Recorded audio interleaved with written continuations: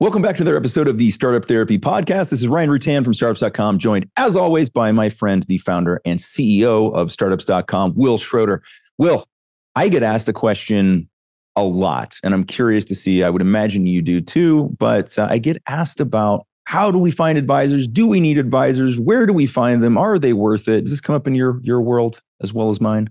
Nonstop, with good reason, right? Like no one knows what they're doing. And everybody needs to be more connected. So finding an advisor makes a ton of sense. Here's what's funny though.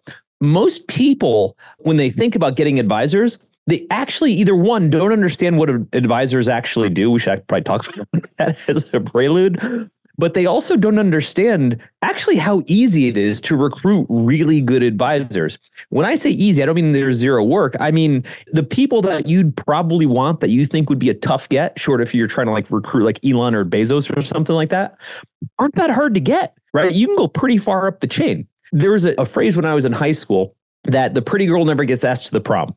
The thinking behind that phrase was that every person thinks that they're, not worthy of asking her to go to the prom. So no one asks her. So essentially nothing happens.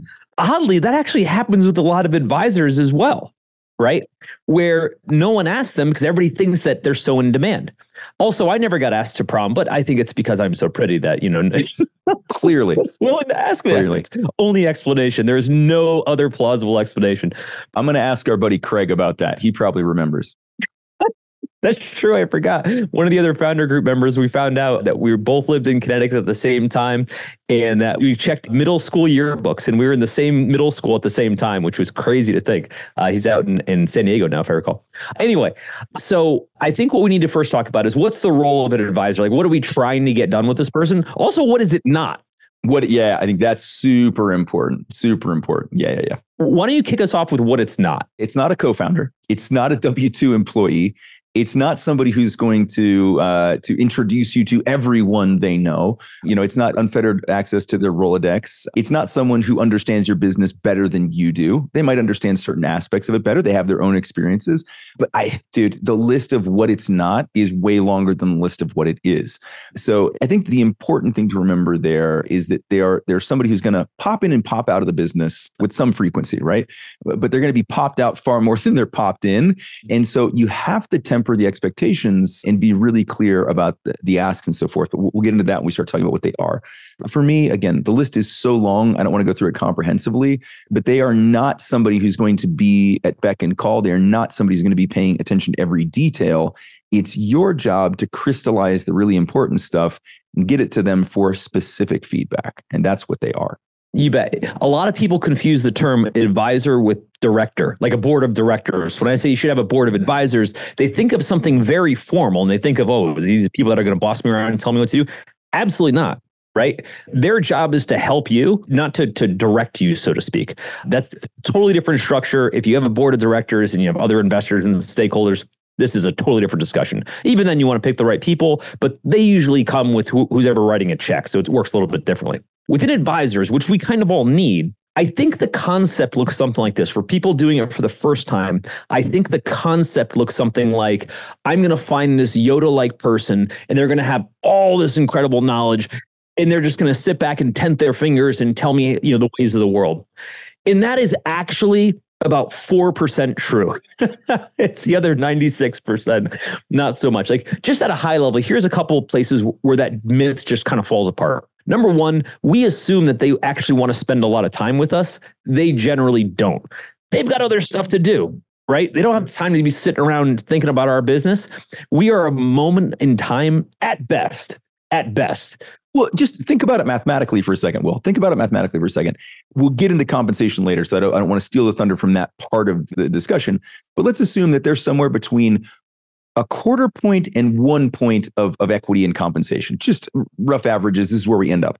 They're a quarter point, okay? Meaning that at best, they should be spending 0.25% as much time as you on your business, except remember, the reason you brought them in is that they have more knowledge than you. They understand things better than you do, which means that their market rate is probably higher than yours, which means that compensation would require even less of their time. So just mathematically, let's keep in mind how much time they really want to spend with us and how much time they can afford to spend with us. Absolutely. I think one of the most common issues that people get into when they're recruiting advisors, they recruit for what they need right this minute. Classic example is recruiting an attorney, right? I need a screwdriver. I hired a carpenter. I married a carpenter, right? Like, exactly. Yep. Right. And everyone says the same thing. Like, oh yeah, well, I got an attorney as an advisor because I have questions about intellectual property and we have to do formation. We have to create our initial contracts. I was like, and then why are they still on your board of advisors? There are people that you have specific questions for. A great example is a subject matter expert, right? You find somebody that's a subject matter expert in your industry and you immediately think to yourself, I need to lock that person in as advisor because they can tell me all kinds of stuff. Here's what's actually going to happen. You're going to go to them. And at first, everything they say is magical because it's all stuff you don't know, right? But after like the first, second, and third rabbit they pull out of their hat, there's never a fourth rabbit, right? Or rarely. And you realize that you just gave a person like a permanent spot in the company for a moment of knowledge. A moment of knowledge. It's like buying an album and then playing it and expecting it to somehow have different songs later. It never will. It's going to have the same songs, right? Get a subject matter expert. That's what they're good at, right? And if you like listening to that song over and over again, cool. If not, you probably didn't need an advisor. Let me make a subtle distinction here too. And this is something that I actually, I'm sure the same for you. We get asked to be advisors all the time. My typical response is, how about I just be a helpful friend instead? And when you have questions that align with my expertise, ask me. And they're always like, I can do that? Like, that's sort of how it works, right? Don't you have other friends who sometimes you ask them things? Like, yeah, why don't we just have that relationship for now? If it turns out that it needs to be something more formalized, then we can do that. But in most cases, because I'm a subject matter expert, they need answers to some questions sometimes. They don't need me to hang out with them all the time on intervals. It's just not necessary. That's truly the case. And I tell people the same thing. I was like, I have a couple of things, a couple of places that I can help you, and I'll just help you. By the way, you can ask people for favors, right? Like you can, 100%. People will just do that. We don't necessarily need to go full guns and lock them in. Now, one of the reasons that people like to do this, and this is why it comes up a lot for me because I review pitch decks at startups.com, is because people want to fill out their team slide. Yep. They want that credibility boost. Yeah. They want a couple logos or names that show that people bought it. And by the way, it's a great strategy, which is also why we're doing this episode about recruiting these rock stars so you can understand how to get them. But just keep in mind that too is a moment in time, right? So while we're saying, hey, we're going to show you some great ways to get kick-ass advisors, we're also going to caution you, as we always do, because we're always here about like just taking the pixie dust off everything. We're also going to caution you to say, don't sell your soul for a moment in time. Right? Yes, you need to raise money. Yes, it's super important. But once you're done, you don't need to raise money with that person at that time to kind of have any value anymore.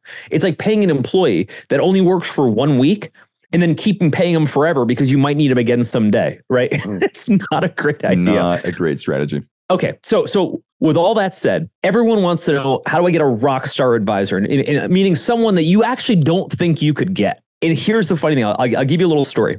One of the things that's always been kind of like my trademark is doing stuff I'm not supposed to do. Right? Just like generally like punching outside my weight class, right? Yep. One of the things that really helped me early on in my career, like when I was 19, starting an interactive agency, was I would call on major CEOs of like Fortune 500 companies. I'd call them directly. Like I'd call them after 5 o'clock on a Friday, and I'd try to bypass their secretaries and call them. And a lot of people would be like, man, that's ballsy. And guess what? I actually didn't know any better. I didn't understand what a Fortune 500 CEO was. So I didn't know I was calling a Fortune 500 CEO, right? I saw his or her name on some list or Fortune magazine or something, and I just called. I literally didn't know who they were, right? But because of that, I landed some of the first web business at places like IBM and Intel and MasterCard and in all these places that I had no business being in. What I would learn afterward is that the trick to all of this is just being willing to ask. Yeah. The worst you hear is no, right? Exactly. In some cases, I heard yes. In other cases, actually, one of the best advisors I ever got came from a no from one advisor her answer was no, But here's someone I think would be perfect for this. And she had reasons why she said no. She was like, no, because of this, this, and this. And actually, I think this person would be better for you. At first, I thought it was a bit of a blow off. Turned out to be absolutely the right answer at the time and worked out wonderfully for me. So again, that never would have happened if I hadn't asked. It was like circa like 1997. This is just, early days, maybe 98. I called a guy named Brian Markinson, who was the president of Bristol Myers Squibb, the pharmaceutical company. And I called him again, I think on a Friday. His secretary is gone. He ends up picking up the phone. I talked to him directly, convinced him that I need to be out there next week in his office, right? There's no reason in a million years that guy would have ever spoken to me, right? Particularly if he'd been given a warning. Yeah. Had anyone else answer the phone, that would have never happened. But because I was willing to do it, right? And we ended up landing a huge contract with them, right? It ended up being a really big deal. Now, that said, I started to learn kind of how few people were willing to make that call. And I started to think it was really interesting. Years later, when we were starting to afford it and we were raising money, I'd moved to Los Angeles. I didn't know anybody, right? And so instead of just sitting around hoping I would meet somebody at a networking event, I just went down the list of all the people that were CEOs of and founders of startup companies or investors, et cetera. And I did a super weird thing. I called all of them.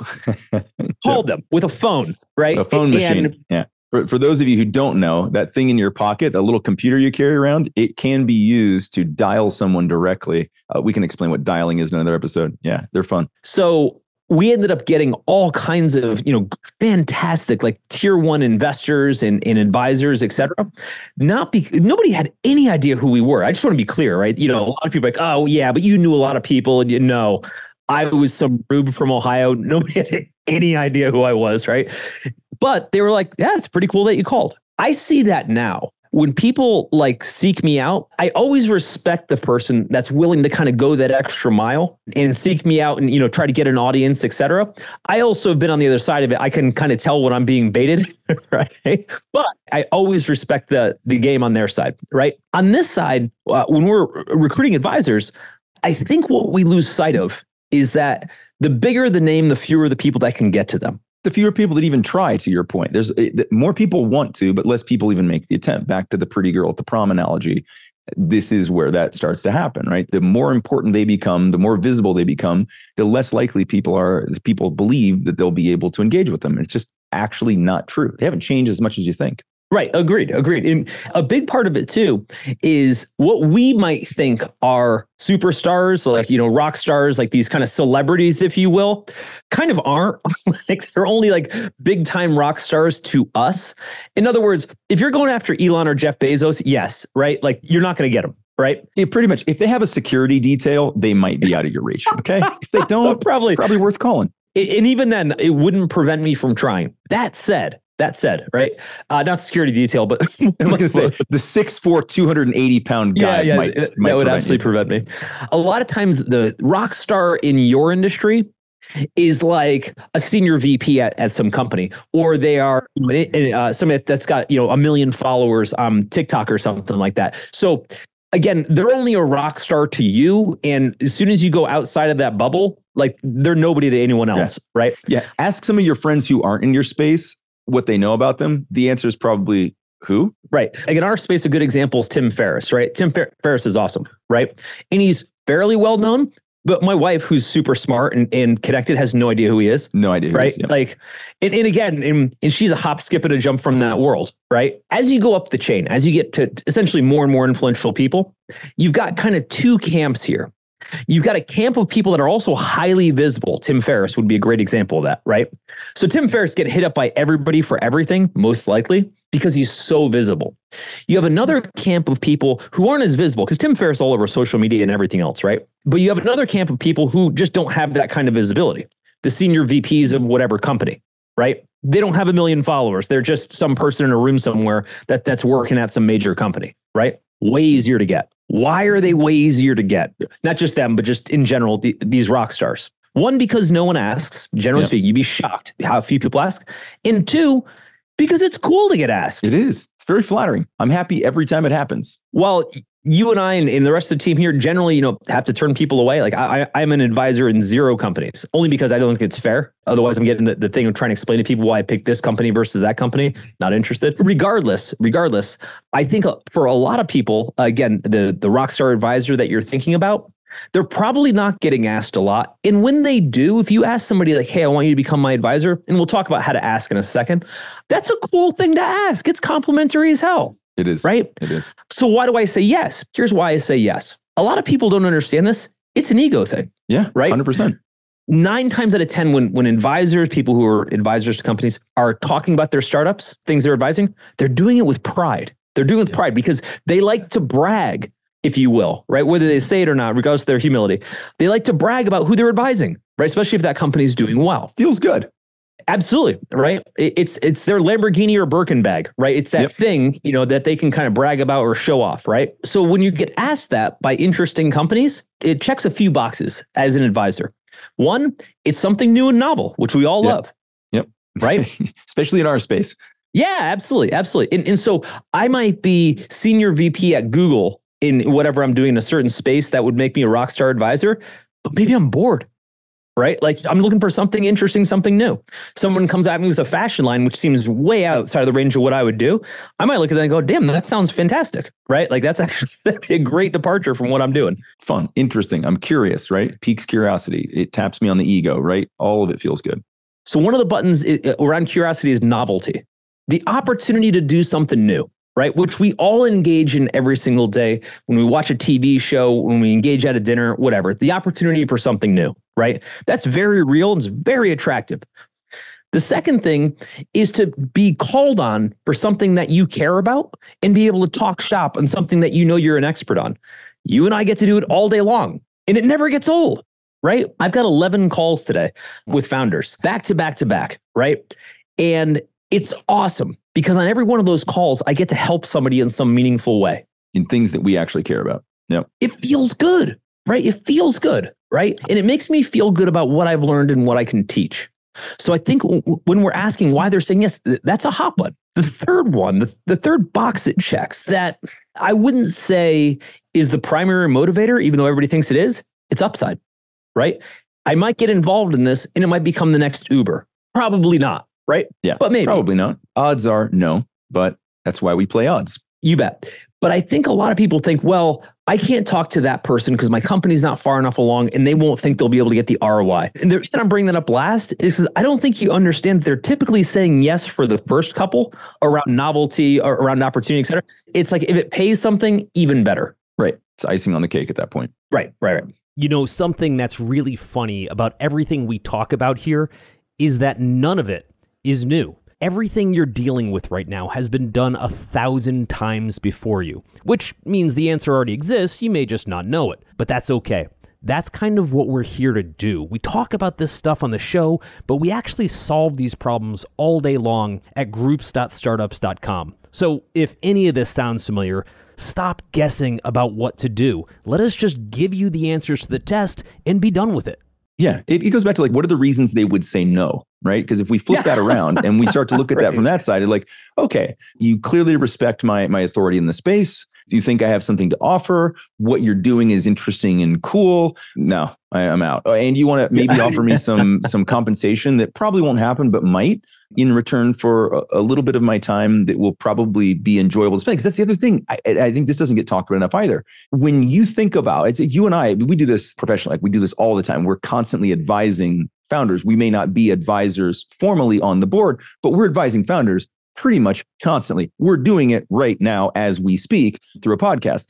It's fun. We enjoy it, right? Like that interaction, like not just the ego hit, not just the curiosity, like we get to flex a muscle. It's like, ask Michael Jordan to go play some basketball, right? He likes to play the game, right? Like exactly. A little bit different scale, but he likes to play the game. We like to play this game. We like to exercise the things that we know how to do and flex the muscles that we have. This is an opportunity to do that. And it feels fantastic. I agree. So let me build on that. A lot of people say, well, how do I make that ask? Like, because here's how we picture it. We picture going after our Rockstar advisor in the form of a proposal. Like we're literally proposing marriage, right? Will you please be my advisor forever?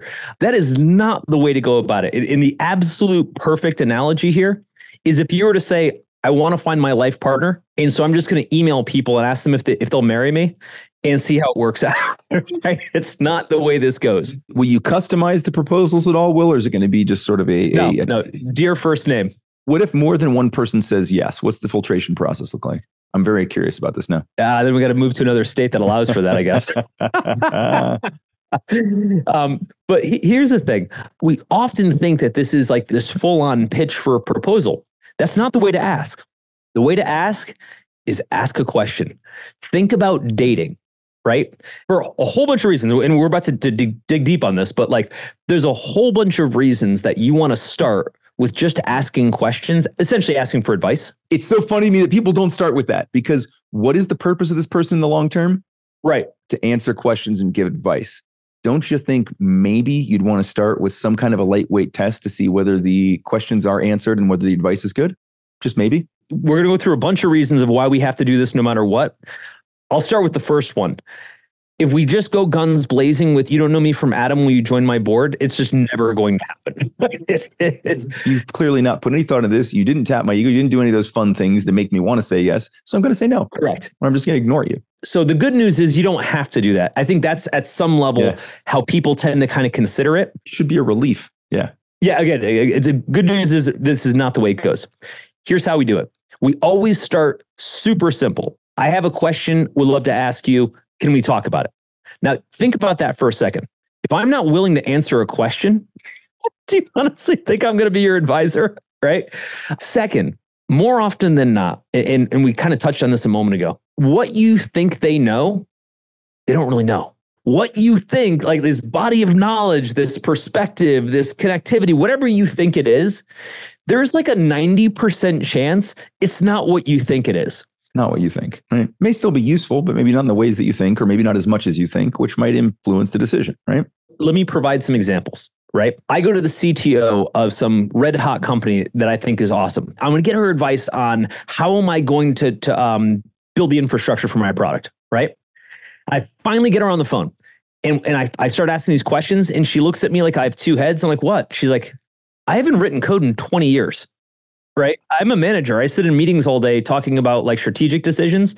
I talk to the bosses of the bosses of the bosses of the people you actually need to be talking to. And I was like, wait, but you're the CTO. They're like, yeah, you don't really know what my job is though, do you? Yeah. And I'm using that as a simple example that happens all the time. I'll give you another example. You go to a founder and they were the founder of an exact business in your exact industry. And you think they're going to be, again, this Yoda-like, Buddha knowledge of whatever your industry is. And they're like, yeah, we did it this way, but you do it that way. And it's just not the same, right? Years ago, I was at an event with Jim Grody, who's the founder of Donato's Pizza. And I was sitting next to Jim and I had like a million questions for him because it's just such a dynamic, fantastic business. And finally he stops me. He's like, dude, I haven't run this business in like 20 years. Right. No idea about I any show of up this twice stuff. a year for commercials. Yeah, exactly. And he's such a nice guy. But like, it's funny because in your mind, like if I wanted to start a fast food chain or if I wanted to start a pizza place or anything, like this is the guy. You have to give yourself an opportunity to find out, to find out exactly who this is. You got to date people, right? And they, more importantly, have to date you. The way that starts is just with questions. Okay. So the first thing the questions do is they find out whether you're going to have a conversation at all. Yeah. If I'm reaching out to you and you're my rock star, Ryan, you are my rock star, Ryan. I know. I'm going to ask you a single question. I DM you on Twitter. Hey, I really need help with this. Could you give me some advice?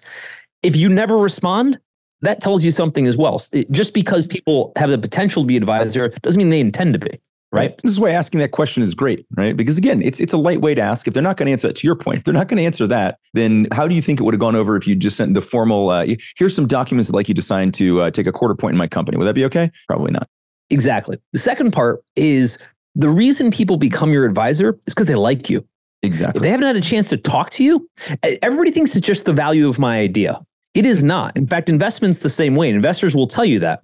Yes, we evaluate the idea, but we're really betting on the person, the team, And so if the team comes across like a bunch of jerks, right, we just don't want to be in business with them, right? We're investors. That's our job.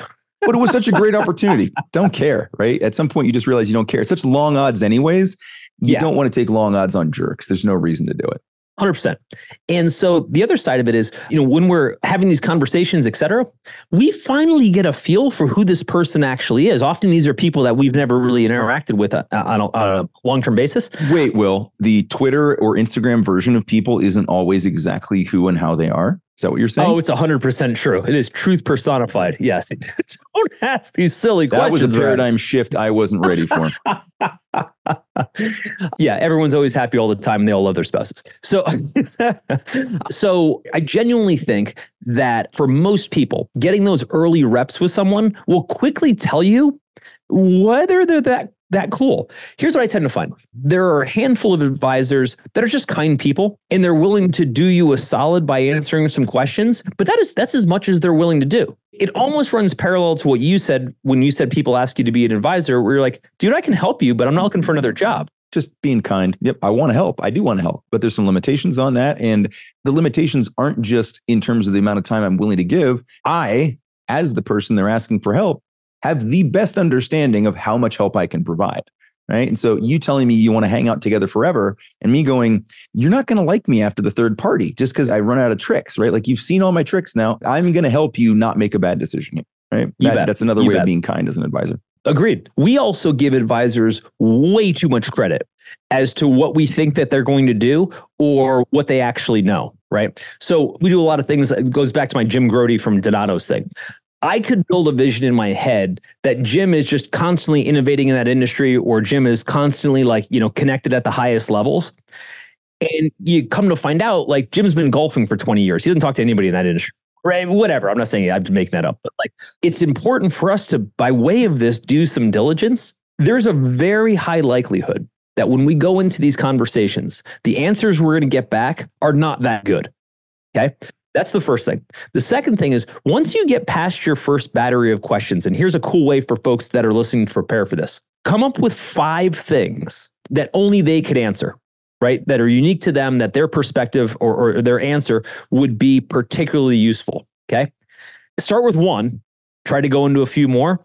If by the time you get to the 5th one, they still haven't given you much of an answer or anything useful, do you see what you'd have just lost by giving them a stake in your company or anything else like that? Most advisors, by the way, can't answer more than 5 questions.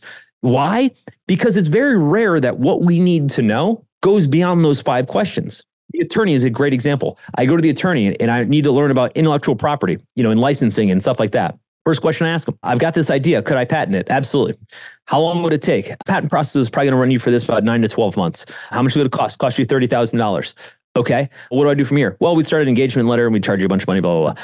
And I'm like, okay, well, I know how long it's going to take. I know it's going to cost. That's probably not valuable to me. So all the other knowledge this person has on a patent that I'm probably not going to file, doesn't matter. Doesn't matter. It's also just, you're also just going to pay them for that at that point, right? That's knowledge you're just going to pay for. It's not an advisor level thing. You don't pick up an attorney advisor to write and file patents for you, right? That's not, going back to what they don't do. Great example. They're not going to do that as an advisor. Right? They'll do that as your attorney, which you pay them for by the hour. Yes. Getting advice doesn't necessarily require somebody to be your advisor. You can just ask for advice, right? And frankly, that's what you want to do anyway. So when we zoom out a little bit and we say, how do I ask? You start by asking for advice. You start by having a conversation. You start by showing that you ask good questions. More importantly, you listen, because what everybody wants out of somebody that they're going to advise is to know that they're being heard. What they don't want is a know-it-all. Right? They don't want somebody that's like, oh yeah, of course I knew that, right? Blah, blah, blah. Even if you do know that, shut up. Yeah, exactly. What is the value in that response, right? I don't need to know that you knew things that I told you. If you knew the answer to that, why did you ask me that question? Yeah, you called me, man. You called me. You're driving this train. If you already knew how to get where it's going, then why the hell am I here? Yeah, it is super frustrating when you get asked questions, you give answers, and then people seem to have already known the answer. Cool. Great that you came to me for confirmation. Google's also great for that.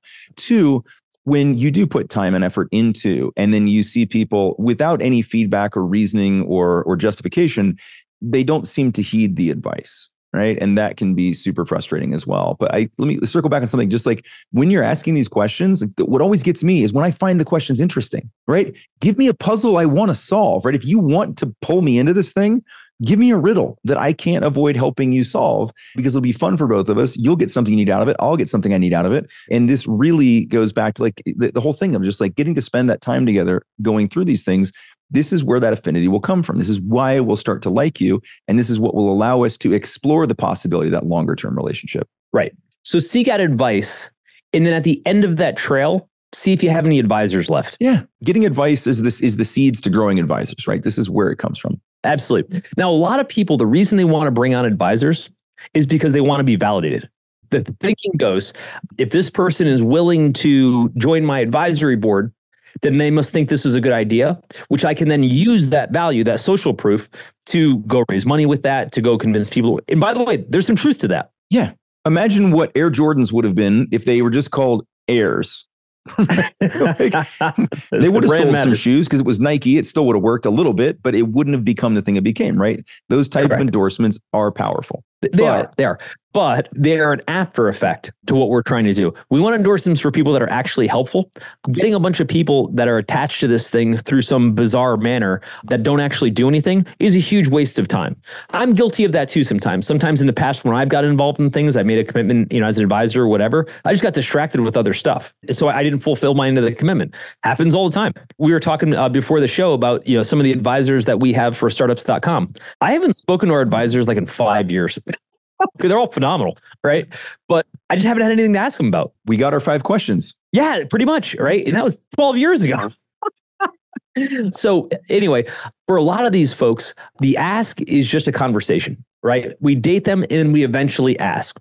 So inevitably, when people say, well, I'm going to ask this person, what do I offer them? Everybody wants to know what's the comp structure. Yeah, what's right? comp? And it's a fair question. You don't want to get it wrong. At a high level, the comp structure for an advisor, someone that's just giving you advice or helping you with some key milestones in the business, could be introductions for funding, could be some early customers, things like that, is usually between 0.1%, so 10% of a single point, or 1% of the company, to 1%. Now, you'll hear people that got 2%. You'll hear people that got 10%. You'll hear people 20%. I'm crying a little on the inside. And yes, it means something went wrong. Here's why. There isn't like a minimum wage pay scale for advisors at startup companies that everybody knows, right?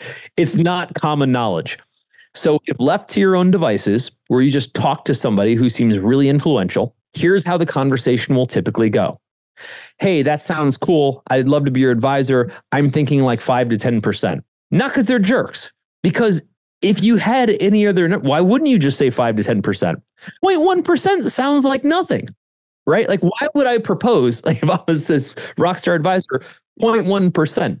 Now, 0.1% any company that's ever made it is worth a fortune, but 0.1% on its face sounds terrible. Yeah. Well, at the moment in time, when a company's worth $0, kind of doesn't matter what the percentage is at that point. When it's worth very few dollars, that percentage is minuscule, right? And it sounds like that, but that's not what we're buying into. So generally speaking, if you're giving away advisory shares for a single advisor, you're typically talking about 0.1 on the absolute lowest end and about a point sort of on the upper end. Again, your mileage may vary. You may have situations that changes. I just want to give you some sort of baseline to work with so you don't go out there giving everybody 10% to be an advisor. Great news. We got 12 advisors. Bad news. We gave each of them 10%. Yeah. Nice. Nailed it. We own negative company at this point. I don't know how. Correct. I also think the moment you're about to pay someone, there needs to be a give and get. Just saying I'm going to be an advisor isn't enough to get paid to be an advisor. There have to be expectations. Now, a lot of people will think about the expectations being a function of time. I need 1 hour a quarter of you, to attend our board of advisors meeting or something like that. And you can do that. There's nothing wrong with that. Ideally, if you're going into this, your asks should be more transactional.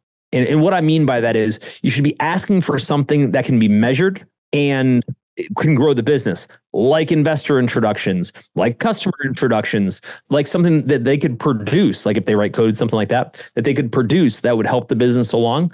It's really tough to quantify, just answer the phone when I call you. Yeah. I had this discussion with a founder a few weeks ago where we talked about developing OKRs for advisors. They were going through this list of people that they were considering for advisors. I said, okay, what's the objective with this one? What's the objective with that one? What's the objective with this one? And once we got through that, we narrowed down the list significantly to the ones that would actually matter to drive the business outcomes that were most important in the short and midterms. And I said, okay, now that we've decided that these are the most important objectives, what are the key results that'll actually help you to get to those objectives? It's not enough to just set that goal, because there's nothing that says we'll get to that goal. Now, what are the steps? Okay, that's what you want to happen in this year. And we talk about this all the time with our staff. We've talked this in the podcast. What's going to happen this week, right? Or what's going to happen in the next interaction with that advisor? What's the first thing they have to do so that objective starts to become a little more true, right? Because at this point, it's speculation. So I think it's really, really important to truly consider, not just because I think if we just pick on if we go back to we're using Rockstar here. We just go back to the Rockstar, like, okay, you said, the red hot company, this is the CEO. Cool. What is it we actually want them to help us do beyond just be them and their company? Because that ain't going to happen, right? We're not going to just duplicate ourselves. So what is it we're actually trying to achieve? And I think that makes this decision a lot easier. Also helps you think about the compensation a lot more clearly, because now you have some understanding of what is this actually worth to me, right? I don't just need somebody to validate my feelings about my company. I need somebody to help me achieve some particular objective, or at least that's what you should be doing. In 2007, I was on a bunch of boards, right? And I don't know, back then I had never really been on boards before, like actual, like real boards. And I didn't really understand what it involved. What it meant. Yeah. Get asked, say yes. Yeah. Pretty much. That was pretty much what it was. And so there were two that I was on at the same time. One was a publicly traded bank, First Merchants Bank, right? Well, we got bought by First Merchants, so I guess it's now First Merchants. And that had very specific things that I need to sign off on or whatever, to join the board of the bank, mostly because of disclosures and stuff. But they never really told me what I was supposed to do there. No one was ever very clear, right? Will, show us your finger tenting. Yeah. Excellent. I would learn later that I was supposed to basically bring the bank business. I mean, ultimately that's, as being like a startup guy, I was supposed to bring them startup clients, which they didn't understand startups very well. We don't use banks, but whatever. First you need money, then you get bank. Yeah. At the same time, I was recruited this strangest series of events to the Rock and Roll Hall of Fame up in Cleveland, right? Oh, okay. They had the most amazing recruiting process of all time for their board members. A friend of mine represented the guy who got brought on as president. My friend of mine was an agent, and he represented him in LA. He moved. This guy moved to Cleveland to become the CEO of the Rock Hall.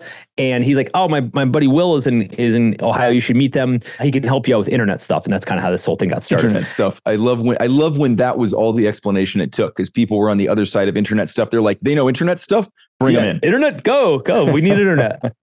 So anyway, their process for kind of recruiting or wooing board members was to give you private tickets to the inductions at the Rock Hall. Yeah, that'll work. I'd say there's yes. Two inductions. Yeah. There's like one induction where it's like public, you can buy concert tickets to it, and it's huge.